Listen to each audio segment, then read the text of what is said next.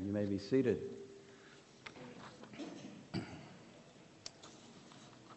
So welcome to Esther. Again, if you don't have a set of pages, make yourself known and some will come to you. We are going to, today, just run through a quick introduction of this book that we call Esther.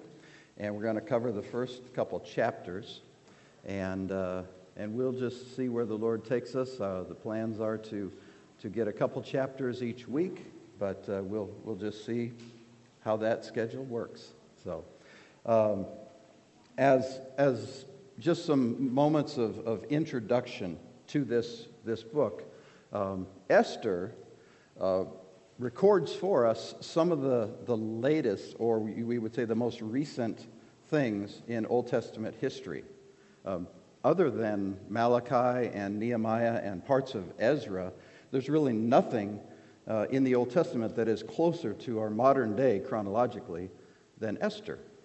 The book is named after, of course, the primary human character in the book, who in summary, is a Jewish girl who becomes queen of Persia and saves her people from annihilation. So if you don't learn anything else about Esther, you could say that to somebody like, well, what's Esther about? That's it. A Jewish girl who becomes the queen of Persia and saves her people from annihilation. Historically, or chronologically, you want to think about Esther together with a handful of other books of the Bible. Ezra, Nehemiah, and then Malachi, Zechariah, and Haggai. Those books sort of cluster themselves together on a timeline with Esther. And you can see that in the table that I've given you there. And I won't go bang through each of those things, but you can just see where Esther lands. This is all after the exile, right? So the exile, the destruction of Jerusalem in 586 BC. It sounds right to me right now, and sometime later, some of the exiles are returning. Because of a proclamation from Cyrus, and we've gone through all that in Ezra. You can find that at the website or in the church app if you want to listen to those things or see those resources. And here we are in the first part of the 5th century BC, and so the exile is over. Many of the exiles have now returned to Jerusalem. The temple has been rebuilt after some fits and starts. And here we are, the setting for this in Susa, which is one of the capitals of the Persian Empire, 100 years after the exile had begun, and 30 years after the exiles have returned. So it's a generation of people who are aware that the exile has ended or is ending, because these folks are going back to Jerusalem in waves, some with Zerubbabel, some with Ezra, some with Nehemiah. But these folks that we're going to be talking about and their parents were born in exile and have lived their entire life outside of the land of Judah and Israel. And so it's an entirely different setting in that sense.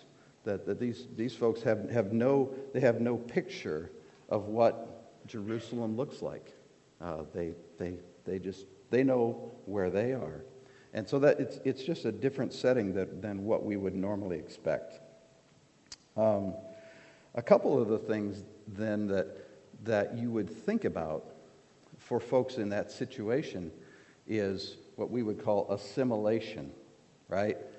If I'm born into this culture hundreds and hundreds and miles away from what would be called the land of Jehovah, Israel, in a land where no one is worshiping Jehovah, where there's a worship of a series of other gods. It's just the air that is breathed there. And so we will see some things that from the characters in this book that sort of strike a tone of assimilation, that there's just there's behavior that is it's surprising a little bit. Another thing that you wonder about, though the text doesn't specifically tell us, is whether there's any despair, right? That people I know have already gone back to Jerusalem, but I am still here.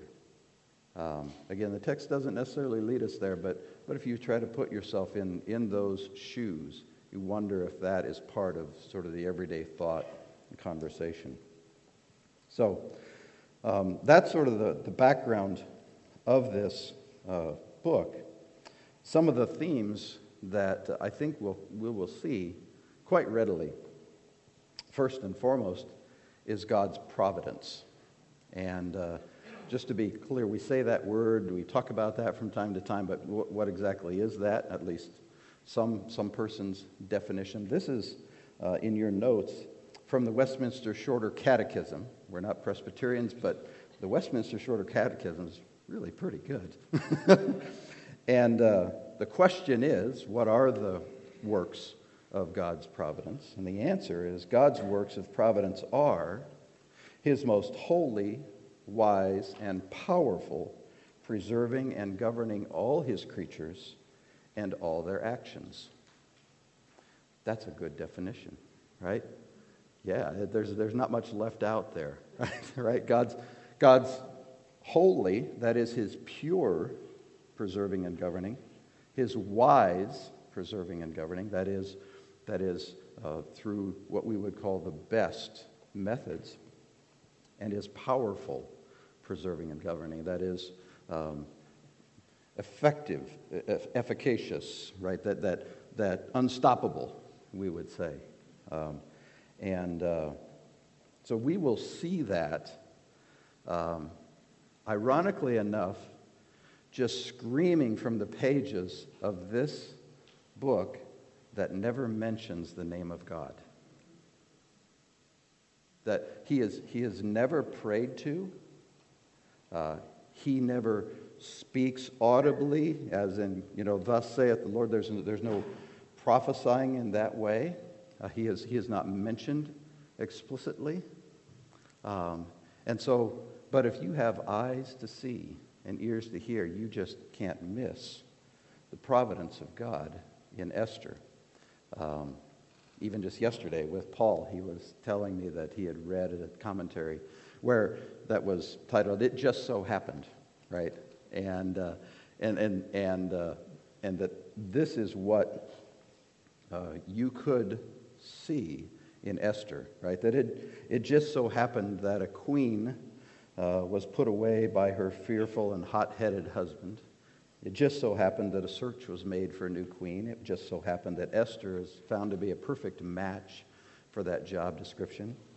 It just so happened that a plot to kill the king was overheard by the new queen's cousin, and it was reported and resolved and archived, but that new queen's cousin was never rewarded for his report.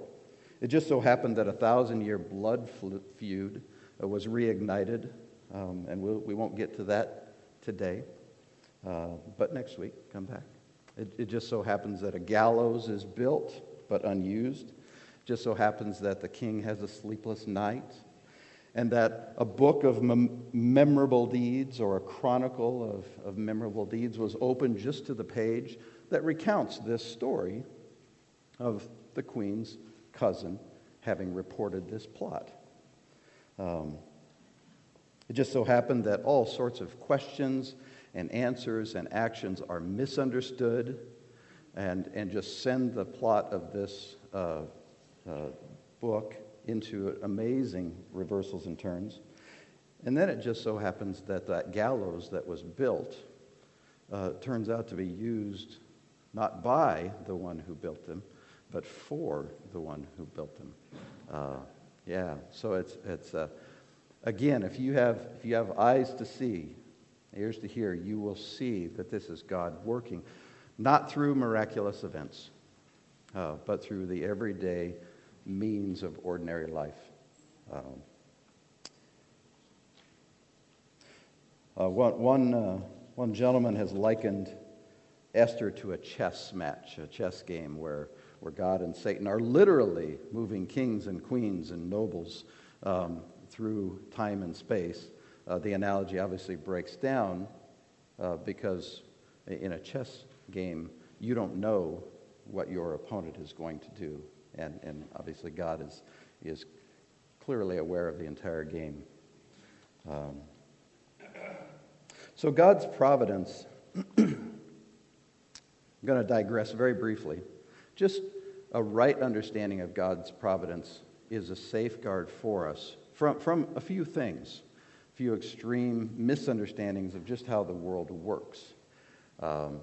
Matthew 10, 29 and 30, for example, tell us that sparrows aren't worth much, right? Two of them are sold for a farthing or a penny. Yet not one falls to the ground without the Father knowing it or willing it, right? And then we are reassured that we are worth much more than many sparrows, right? So this is a picture of God's involvement with things right down to the smallest of birds that fall to the ground. Ephesians 1:11, part of that, tells us that God is one who works all things according to the counsel of his most holy will. Right, again, so these are good reminders of what God's providence really means. What it protects us from are a couple extremes. One is to think in what's called a deistic way, that God created and then just sort of set it all loose, and he's sitting back enjoying some sweet tea and watching things unfold, but is not actively involved in the affairs of man. Right? Another extreme would be to think that God is everywhere, literally in a pantheistic way, that this podium is part God and some tree out there is part God, that this is the way that the world works. Other errors that a right understanding of God's providence protects us from is to think wrongly about what we call chance. Right? Why did this happen? I don't know, just a chance that it happened. Right, now that's we won't go far into this, but there's a right understanding of chance. If I flip a coin, there is a probability, right? From our standpoint of whether it will land this way or that way. So it's right to say that there's a chance, but chance isn't doing anything, it's just describing something, right? And another extreme misunderstanding that providence helps us to put away is fate, right? To say that there's some impersonal force in the universe that just is guiding things to a fate. Again, an impersonal force, right? So these are some things that a right understanding of God's providence just helps us stay centered and out of the ditches of wrong understanding. All right, so that's theme one, God's providence. Second, God's deliverance. And I've got Psalm 18:2 for you there, which is magnificent. The Lord is my rock and my fortress and my deliverer. My God, my rock, in whom I take refuge, my shield and the horn of my salvation, my stronghold. And we will see God delivering his people as we go through Esther. Through a series of remarkable reversals of everyday events. And to the Jewish reader of today, really, this would be the primary takeaway for the book of Esther.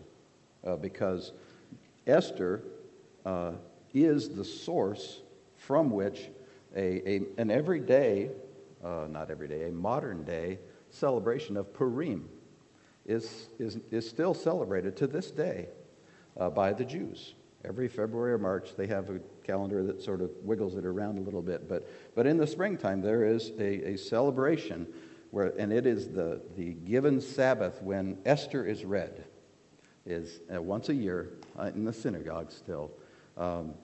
And so they understand this really as the primary purpose for Esther, is to demonstrate God's delivering hand of his people. Third, God's rule. And this is sort of subsumed within God's providence, especially as we talk about his powerful or unstoppable preserving and governing.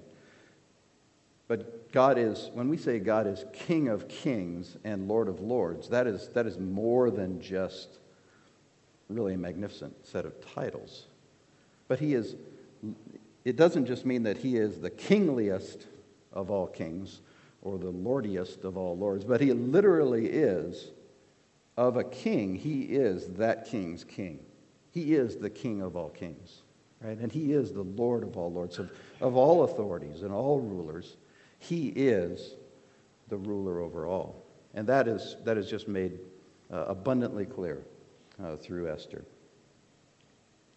I have a couple passages there for you from Proverbs 21, verse 1, that the king's heart is a stream of water in the hand of the Lord. He turns it wherever he wills. And that's just what a magnificent picture, right?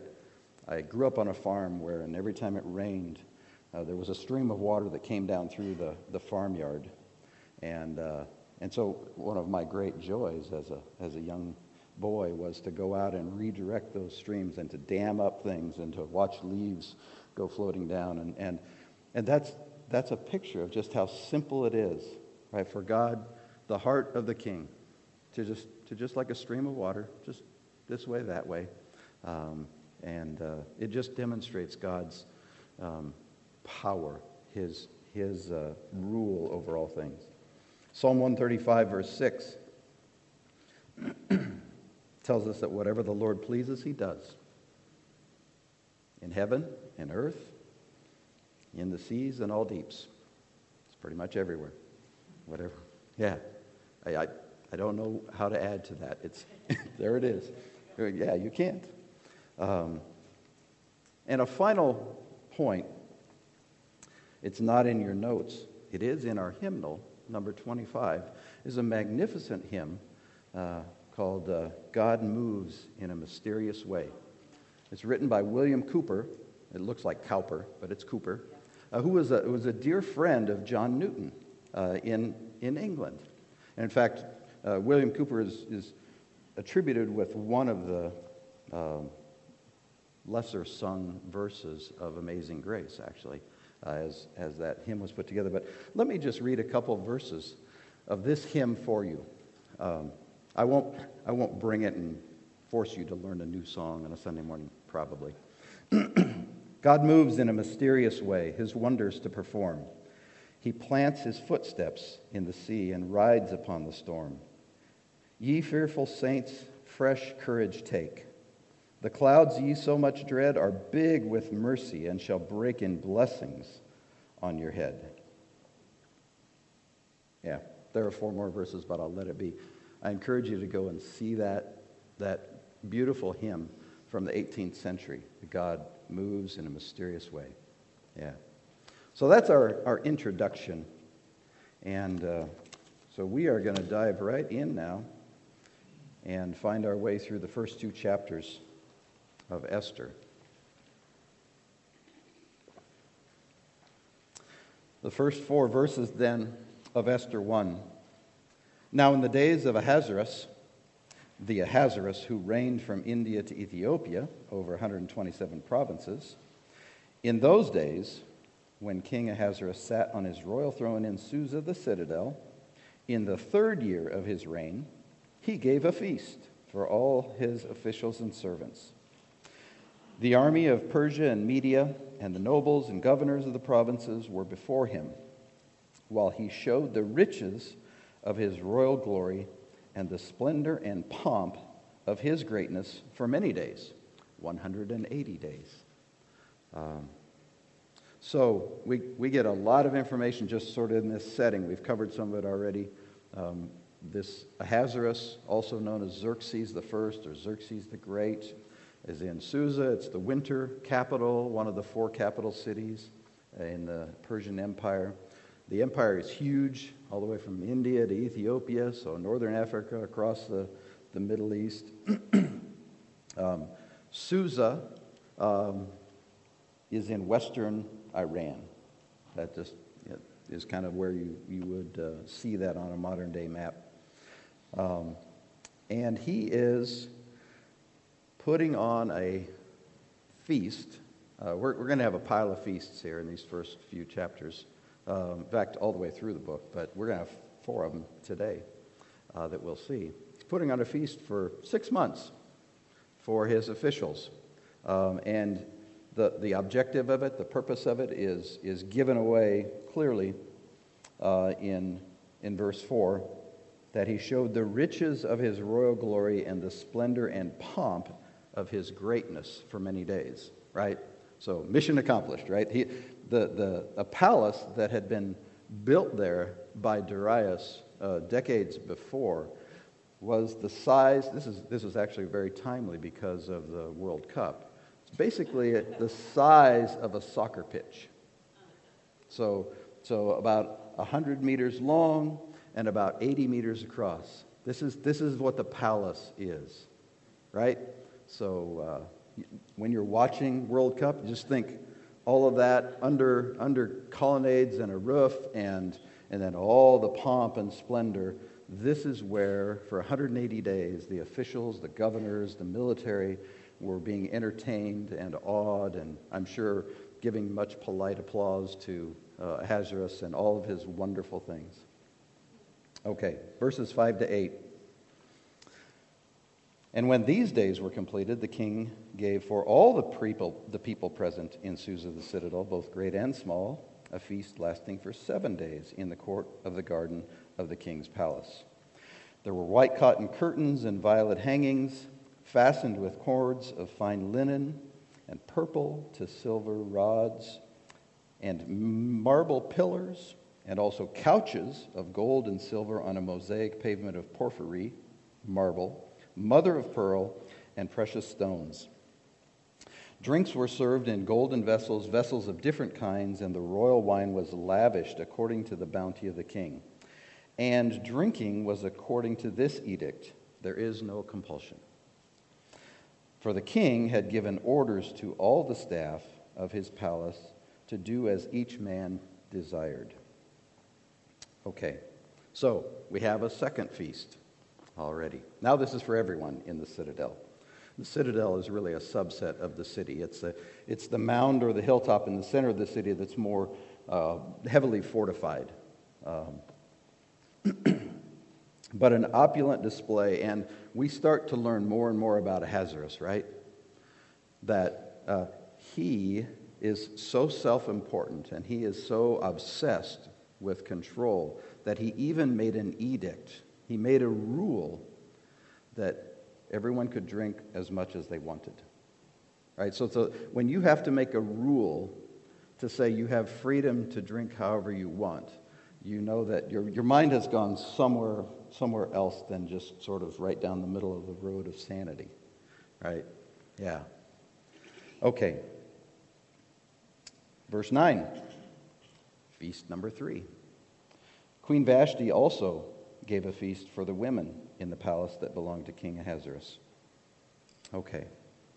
So now we have this setting. Lots of feasting. And let's go right in to verse 10, which the section is entitled, "Well, that escalated quickly." Which it really, really does. This, by the way, part of it is written to make us laugh at those who live without Christ, without God. You'll see it. All right, verses 10 to 12. On the 7th day, when the heart of the king was merry with wine, he commanded Mehuman, Biztha, Harbona, Bigtha, and Abagtha, Zethar, and Carcass, the 7 eunuchs who served in the presence of King Ahasuerus, to bring Queen Vashti before the king with her royal crown in order to show the people and the princes her beauty, for she was lovely to look at. But Queen Vashti refused to come at the king's command delivered by the eunuchs. At this, the king became enraged, and his anger burned within him. And so we see King Ahasuerus has now shown off all the splendor of his palace, of his land, of the citadel, and now it's time to show off his trophy wife to all of the people. And so he commands her, come. And the reason is clear, in order to show the people and the princes her beauty, for she was lovely to look at. She refuses, and Ahasuerus is enraged. And so we start with escalation number 1 in verses 13 to 15. Then the king said to the wise men who knew the times, for this was the king's procedure toward all who were versed in law and judgment, the men next to him being Karshena, Shethar, Admatha, Tarshish, Merez, Marsena, and Memucan, the 7 princes of Persia and Media, who saw the king's face and sat first in the kingdom. According to the law, what is to be done to Queen Vashti, because she has not performed the command of King Ahasuerus delivered by the eunuchs? Okay, so the king commanded the queen to come. She refused, and the king's response in his rage is to ask for the counsel of his 7 wise men of what should be done. This is just, it's ludicrous that this is where he's turned, rather than just maybe, I don't know, go talk to Vashti. Go ask. Say, why did you refuse that command? Is there something that we need to talk about in our marriage? So there's escalation number 1, verses 16 through 18. Then Memucan said in the presence of the king and the officials, not only against the king has Queen Vashti done wrong, but also against all the officials and all the peoples who are in all the provinces of King Ahasuerus. For the queen's behavior will be made known to all women, causing them to look at their husbands with contempt. Since they will say, King Ahasuerus commanded Queen Vashti to be brought before him, and she did not come. This very day, the noble women of Persia and Media who have heard of the queen's behavior will say the same to all the king's officials, and there will be contempt and wrath in plenty. All right. Okay. So these are the wisest men in all of Persia. I just want to just let that settle on you, that this is their panic and their logic, right? That no. What she has done is not just against you, king. It is against every man in the entire Persian kingdom. That is the extent of this refusal. For what will happen when my wife hears about it? Right. Yeah. So there is just this panic to the core of these men to try to figure out what to do. All right, we go on, because I know you want to hear how this ends. The rest of the chapter, Memucan is still speaking. If it please the king, let a royal order go out from him, and let it be written among the laws of the Persians and the Medes, so that it may not be repealed, that Vashti is never again to come before King Ahasuerus. And let the king give her royal position to another who is better than she. So when the decree made by the king is proclaimed throughout all his kingdom, for it is vast, all women will give honor to their husbands, high and low alike. End quote. This advice pleased the king and the princes, and the king did as Memucan proposed. He sent letters to all the royal provinces, to every province in its own script, and to every people in its own language, that every man be master in his own household and speak according to the language of his people. Yeah, so that did escalate quickly, didn't it? So Vashti refusing to come has now, in what seems like just a matter of a very short time, maybe hours or days, resulted in a decree, a royal decree that has gone out to all 127 provinces that every man should be master in his household. Even detailing that he should be communicating to his family in the language they can understand. Right? So you get the you get the sense that this panic and this desire to control every detail of life it's just rabid within Ahasuerus. Yeah. So in essence, what the decree said, okay, Vashti, if you will not, you may not. If you won't come, now you can't come. So there, take that. Right? So that's an interesting part of the decree, to forbid what she had already refused to do. Okay, yeah. So again, this is part of it is meant to cause us to just wonder with a little bit of a smirk at those who are outside of God. Those who seek to try to understand and work their way through their life just in their own strength and their own logic, and we just think, yeah, that's kind of crazy. Grasping and clutching. All right, so some summary thoughts from chapter 1.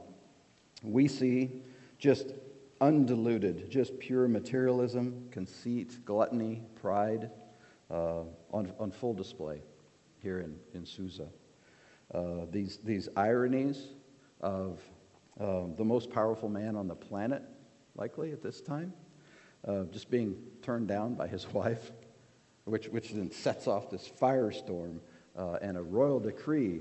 Right, and that was a big deal in the land of the Medes and the Persians. When they made a law, it could not be repealed. You just can't undo it. The irony of Ahasuerus forbidding Vashti from doing what she's already refused to do. It's a curious thing. It also sets the tone for the rest of the book for us. And sort of sharpens our eyes to be watching for more like this. But I want to draw this point of contrast before we leave, and you have it in your notes there. This is a quote out of one of the commentaries that I'm using. "The Lord, too, has prepared a sumptuous banquet for his people on the last day. But when God summons his bride, the church, to his banquet, he does so not to expose her to shame, but to lavish his grace and mercy upon her." And so we should be seeing the grace, the mercy, the love of Christ as our bridegroom over against this nut job, Ahasuerus. Okay? This megalomaniac. Okay. Chapter 2. First 4 verses we read. "After these things, when the anger of King Ahasuerus had abated, he remembered Vashti and what she had done and what he had been decreed against her. Then the king's young men who attended him said, 'Let beautiful young virgins be sought out for the king, and let the king appoint officers in all provinces of his kingdom to gather all the beautiful young virgins to the harem in Susa the citadel under the custody of Haggai, the king's eunuch, who is in charge of the women. Let their cosmetics be given to them, and let the young woman who pleases the king be queen instead of Vashti.' This pleased the king, and he did so." And so Ahasuerus, once he comes down from his rage, realizes he's in a pickle because he's essentially queenless, because he's decreed that his queen can no longer come to see him. And so he decides it's time for another queen. And so the plan is set. There are 3 qualifications to be the new queen of Persia. It's to be young, beautiful, and unmarried. That's it, right? It's said twice. I mean, It says beautiful young virgin, but by virgin that means an unmarried woman. So in verses 2 and 3, these are your qualifications. We go on, and now we meet the characters, two more key characters in this story, verses 5 to 7. Now there was a Jew in Susa the citadel whose name was Mordecai, the son of Jair, the son of Shimei, son of Kish, a Benjaminite, who had been carried away from Jerusalem among the captives, carried away with Jeconiah, king of Judah, whom Nebuchadnezzar, king of Babylon, had carried away.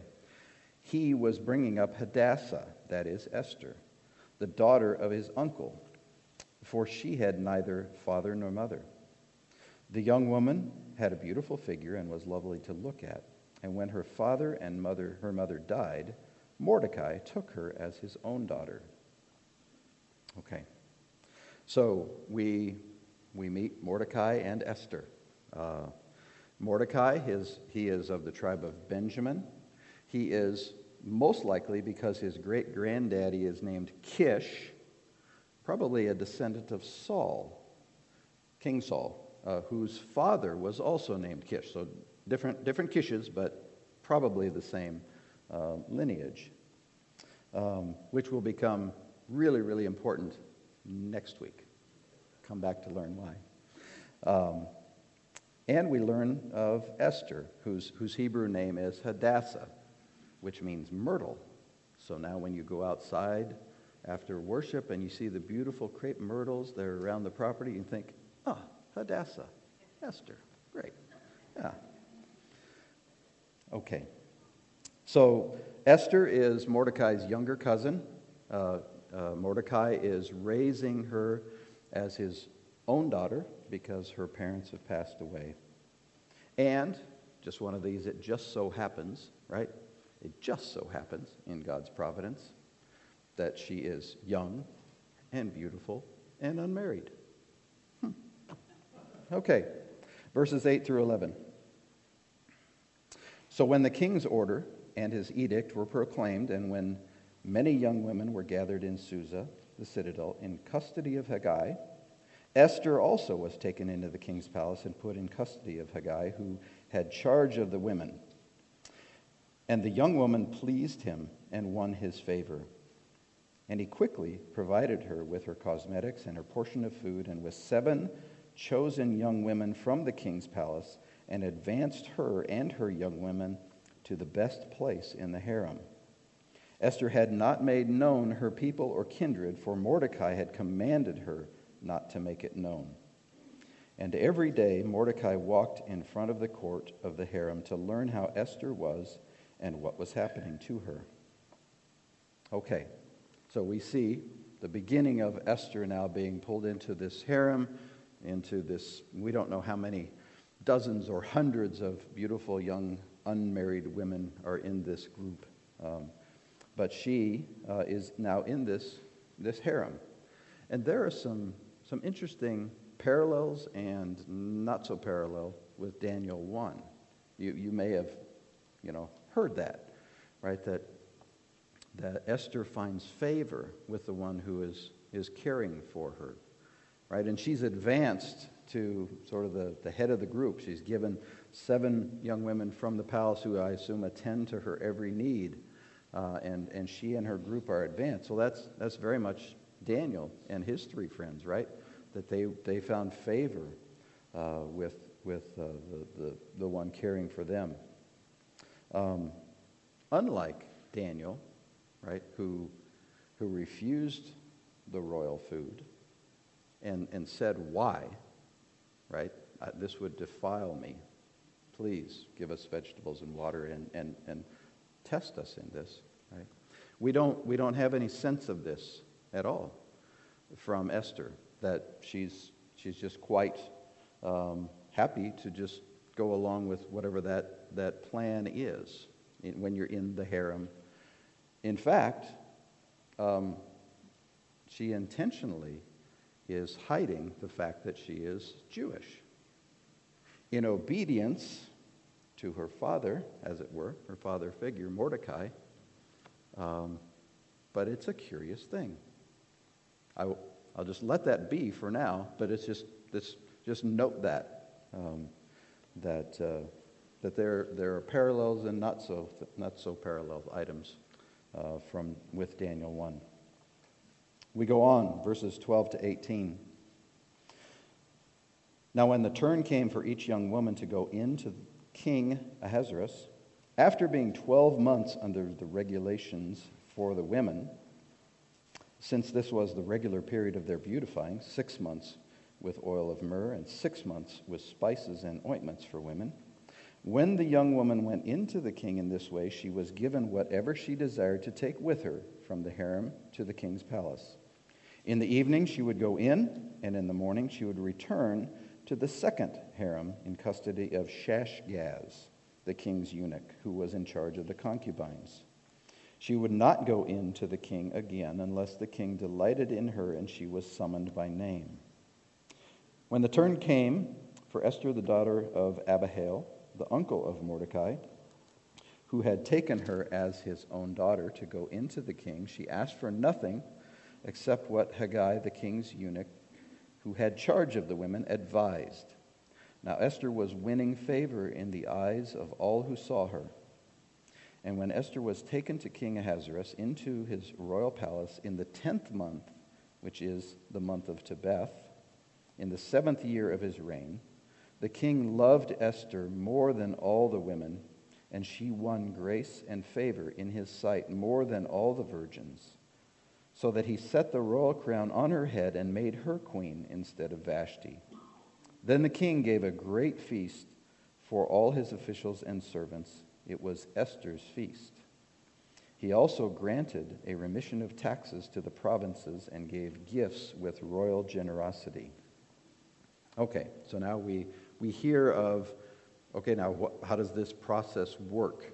And the preparations, right? So 6 months with oil of myrrh and 6 months with spices and ointments, and then you're ready, I guess. I don't know what happens in those 12 months, what these things do. That's not, my wheelhouse, but that's what they're doing, right? And the process is in the evening, one would go from the harem to the king's palace, then the next morning from the palace to a second harem, and again, unless the woman was called by name to come back to the king, then she was, I guess, excluded from the competition, from being the new queen.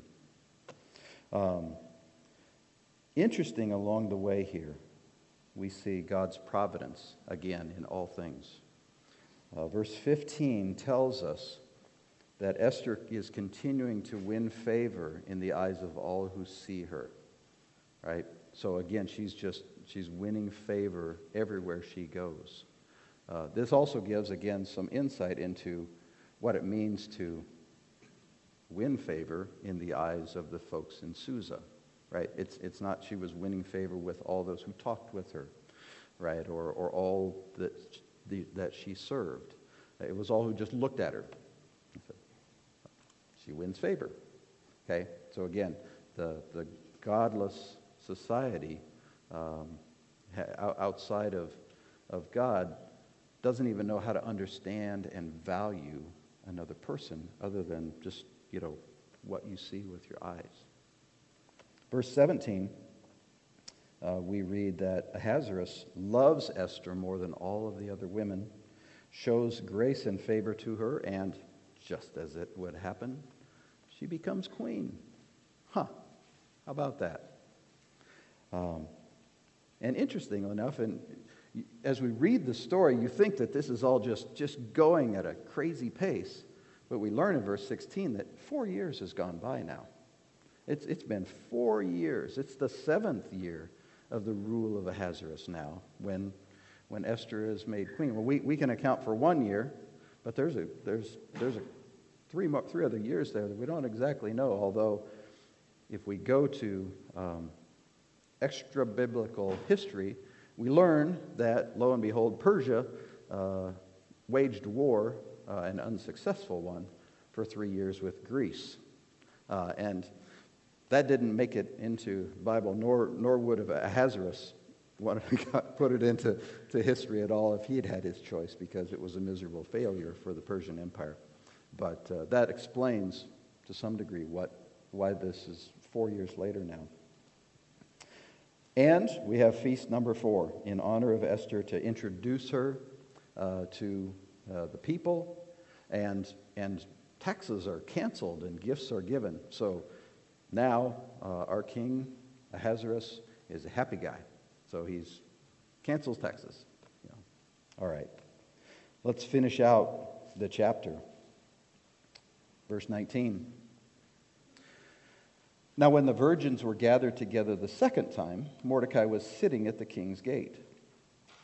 Esther had not made known her kindred or her people, as Mordecai had commanded her, for Esther obeyed Mordecai just as when she was brought up by him.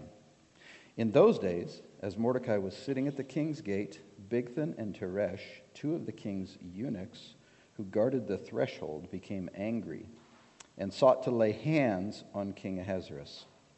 And this came to the knowledge of Mordecai, and he told it to Queen Esther. And Esther told the king in the name of Mordecai. When the affair was investigated and found to be so, the men were both hanged on the gallows. And it was recorded in the book of the Chronicles in the presence of the king. So here we have yet another it just so happened. Just so happened that the queen's cousin is, while he's sitting at the king's gate, which by the way, probably indicates that Mordecai was an official within the government of Ahasuerus in some regard, because the king's gate was sort of where business got done and rulings were made and these things occurred. But the queen's cousin becomes aware of this plot to kill the king, tells the queen, she tells the king, investigation takes place, conviction, execution, and it's written down in this book, and all the details of what has occurred. And that's all we know for now. But it sets the stage for something later. And recall as well, Esther and Mordecai are still hiding the fact that they are Jews. Not for long. Not for long. Next week, that gets uncovered, at least for Mordecai. But we have seen, just in summary, the stage set for some of the really dramatic action. We've already seen dramatic action, but for some of the dramatic action that is to come, God has providentially moved Esther into the royal palace as Queen of Persia. He has put Mordecai in a position where he now has a chip to play later, although he's not going to play it, but it's going to be played for him in a position of favor. And yet, to this point, we wouldn't sing a song about daring to be an Esther, right? Like we would dare to be a Daniel. We wouldn't exactly do that.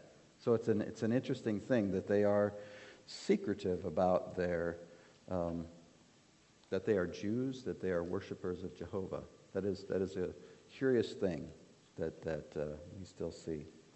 And we now know 3 of the 4 main human characters in the story. We have 1 more to go. His name's Haman. We get to learn about him next week. Let's pray, and then Matt has important things to tell us. God, thank you for Esther. Thank you for this book that shows us your mighty, providential hand in everyday events, even though they are in the royal court where we don't circulate in our own lives. These are just everyday decisions of people that you are ordaining and moving in and through. And let that remind us, God, that you are not silent, you are not still, you are not sitting by, but you are working in the lives of your people this day, right here in this very room and in this week. And we praise you and we thank you for that. In Jesus' name we pray. Amen.